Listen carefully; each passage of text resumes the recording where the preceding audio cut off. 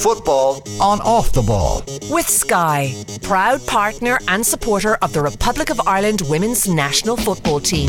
This is News Talk.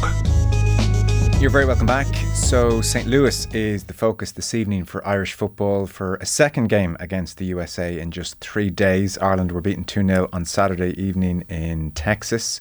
Kickoff is in a few hours' time, 12:30 a.m. Wednesday morning Irish time. Karen Duggan, former Republic of Ireland international, is with us. Most importantly, of course, proud card-carrying member of the Coigig podcast. Karen, you're very welcome. Thank you very much. Kathleen McNamee would kill me if I didn't mention that. So, let's talk about Saturday evening if we could. It was a 2-0 defeat, but the general consensus, lots of positives for Ireland. They created several very good chances, including before the US managed to open their account. They looked very well organised in defence in the main. Vera Pauw was effusive about the debut of Sinead Farrelly. So against world number one side, that's very acceptable. Yeah, absolutely. Very acceptable. Definitely a lot of positives to take from it. I don't think we were looking at the World Cup champions, looking at the way the US played. I thought they were very slow to start. But again, they were stifled by Ireland, the way we set up. There was absolutely no spaces on the wings because we obviously had our wing backs quite deep for the majority of the game, bar the times that Heather Payne was able to kind of foray forward by linking up with Sinead Farrelly. So it was good to kind of see her in a different position. I thought that was another positive. And obviously 2 debutants. We saw young Tara O'Hanlon getting on as well. So definitely a lot of positives, but also a few things just to tidy up on. So it was a good learning experience as well, I think.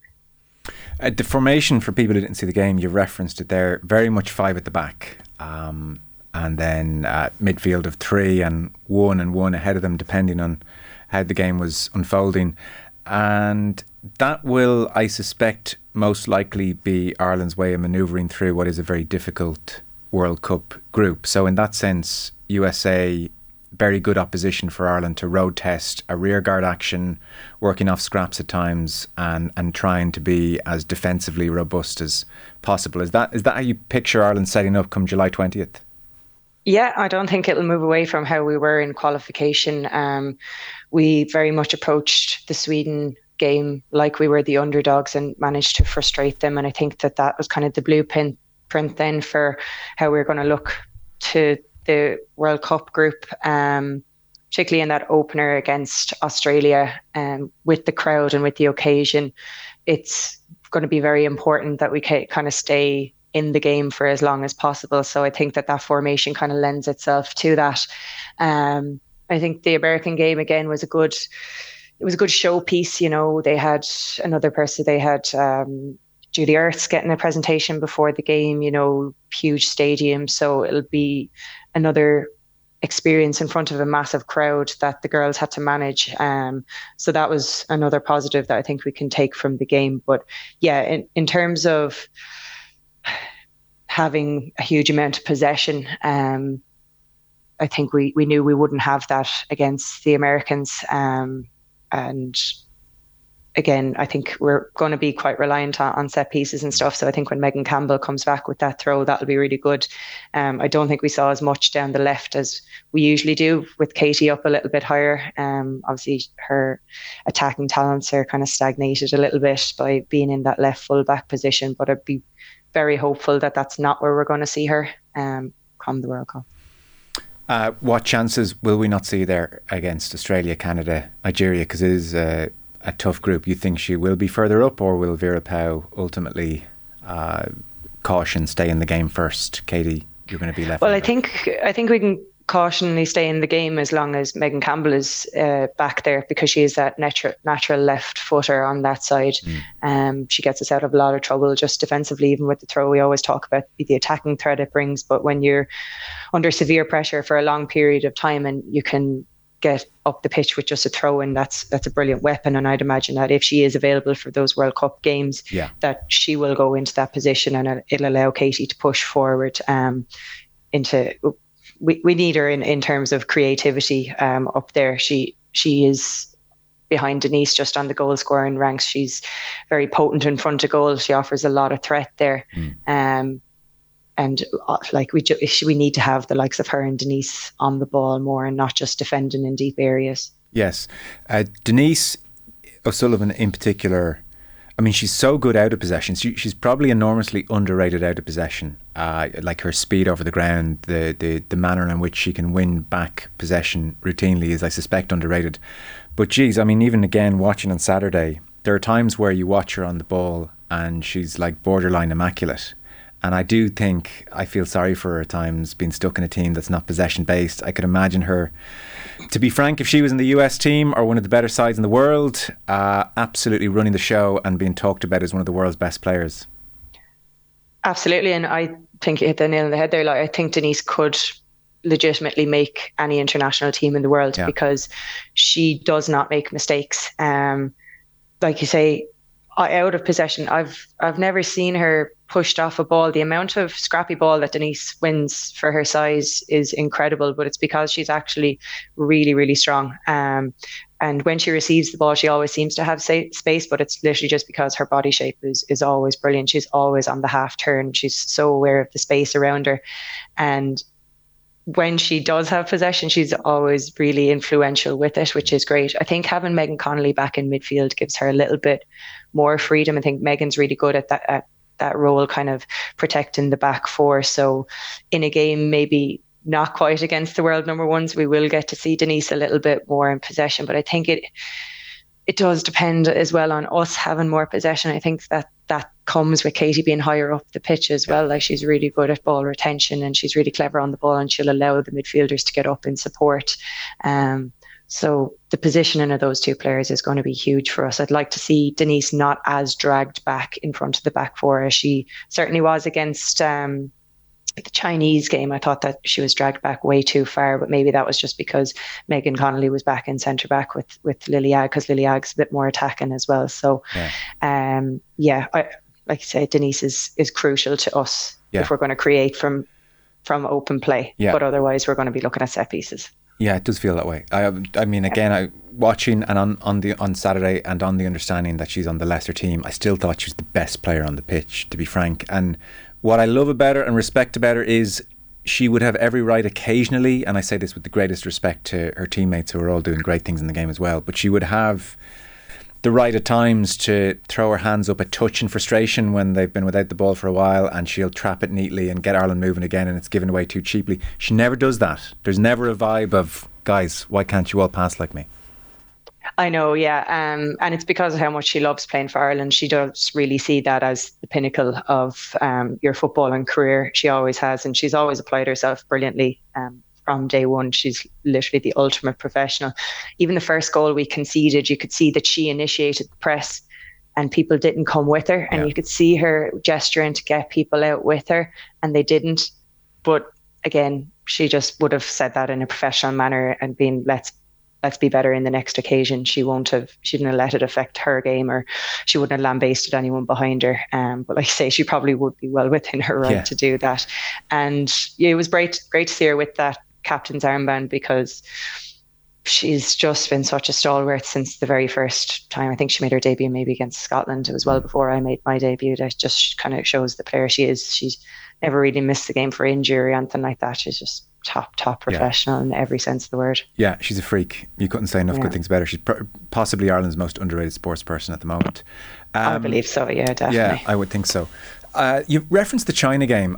I found that game so dispiriting, I have to say, because Ireland were trying to play through the lines, and afterwards Vera Pauw said that Ireland passed the ball very well, and I was scratching my head because Ireland did not pass the ball very well. It was worryingly bad. They didn't create. We barely passed the ball. It was very dispiriting, like I say. Even though Saturday was a more defensive orientated performance, Ireland managed to create more chances for whatever reason. Going direct seems to suit them as a team, and that's their most likely way, it feels, of creating chances, as opposed to, again, there are parallels maybe with the Irish men's side at the moment, as opposed to passing a side to death. It's quick, attacking, direct football. That doesn't mean aimless long ball, but direct football.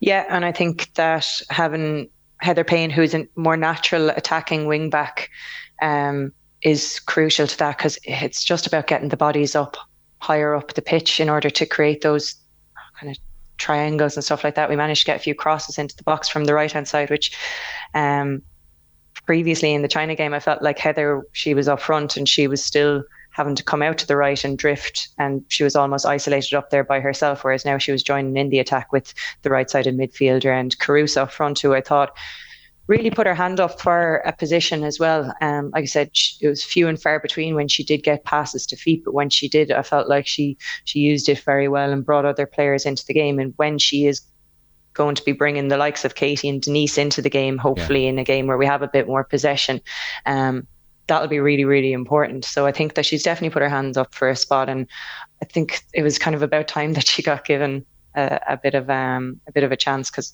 we were very, very slow to use the bench in the qualifying campaign. So it was good to see some changes in that America game.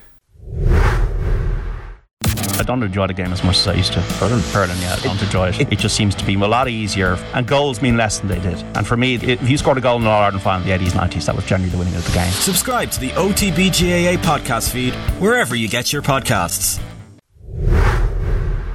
Karen, can I ask you about Sinead Farrelly at 33 years of age making her debut, and Easter weekend and resurrections and headlines writing themselves and all that? So this is a genuinely extraordinary story. She was away from the game for 6-7 years. She played for the US at under 17s, 20s and 23 level.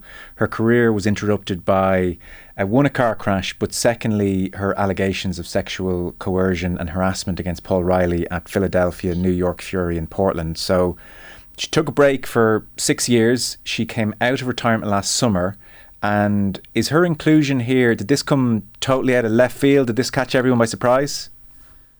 It certainly caught me by surprise, and I'm sure a lot of people, because we always, a topic of conversation around the national team is always around who's getting good game time. You know, they're going professional, who's getting good game time. And now we've got someone coming in after 7 years. She's maybe played 20 minutes of competitive football. Now, granted, it's for the NWSL, which is really high level, but it can be a bit contradictory to some of the conversations we're having, where we're like, oh, such and such isn't getting game time.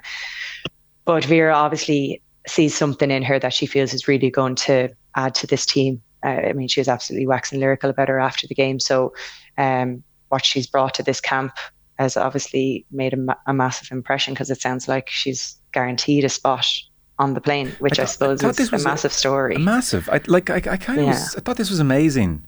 The extent to which Pau, in the midst of like a lot of competition for places on that plane, Pau effectively said, well, okay, that was off the charts good.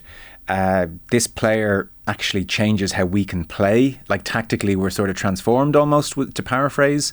And once the fitness thing is ticked off, which it basically will be, yes, she'll probably be on the plane. So like that sense of, oh, we're transformed a little bit here tactically as much as anything. What does she mean by that? And do you agree? It seemed, I mean, she was... It's a little over the top, I thought it was, yeah. It's a little over the top. I mean, I thought she was very, very tidy in possession, and we needed a little bit of respite the odd time, which was good. Again, I think it was helped by the fact that Heather was a very supporting right wing back. But again, there must be stuff that she's seen in training that technically... I think it was just that she kept the ball very, very well. And when we're out of possession for so long, that can't be underestimated. And I thought that Caruso did the same thing. So I thought that she probably should have come in for the same amount of praise. But look, it's a brilliant story. But again, like the sentimentality in you would kind of feel sorry for the girls who've obviously been in and around the squad for the qualifying campaign. And now they know that there's one other place almost definitely gone. And the fitness thing is going to be huge. And I don't know what your opinion is, but saying that she's not going to start her in this next game is the balance between threatening injury or getting competitive international football, which is kind of better. I would think if you've played 20 minutes in 6 years and you do an hour, I would say she's been in an ice bath ever since. Probably. Yeah, fair enough. Yeah. It's just I'd love to get another chance to look at her as well.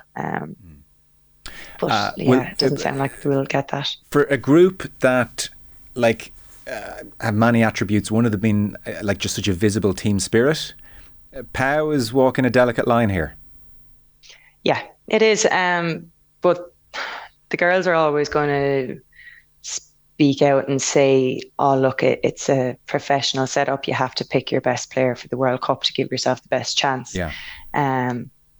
But like, obviously, it's really hard on players. They form relationships, they form friendships in there. And if those are a little bit disrupted by players obviously coming in at a very, very late stage, particularly players who've come in under the granny rule or whatever, it'll be sour for those players. But I guess coming to the World Cup, they're not going to allow themselves to have any bitterness or anything to affect the dressing room dynamic. Everyone's going to be more than welcoming to everyone who's involved, and everyone's going to be pulling in the same direction for that. But it's going to be a bitter pill to swallow for the girls who ultimately don't make what is the 23. Like, even from what's gone to America, there's a good few to be cut from that, and you've guaranteed starters, I think, come back in. Niamh Fahey, Megan Campbell as well. So it's so talked about now as well, who'll be on that plane.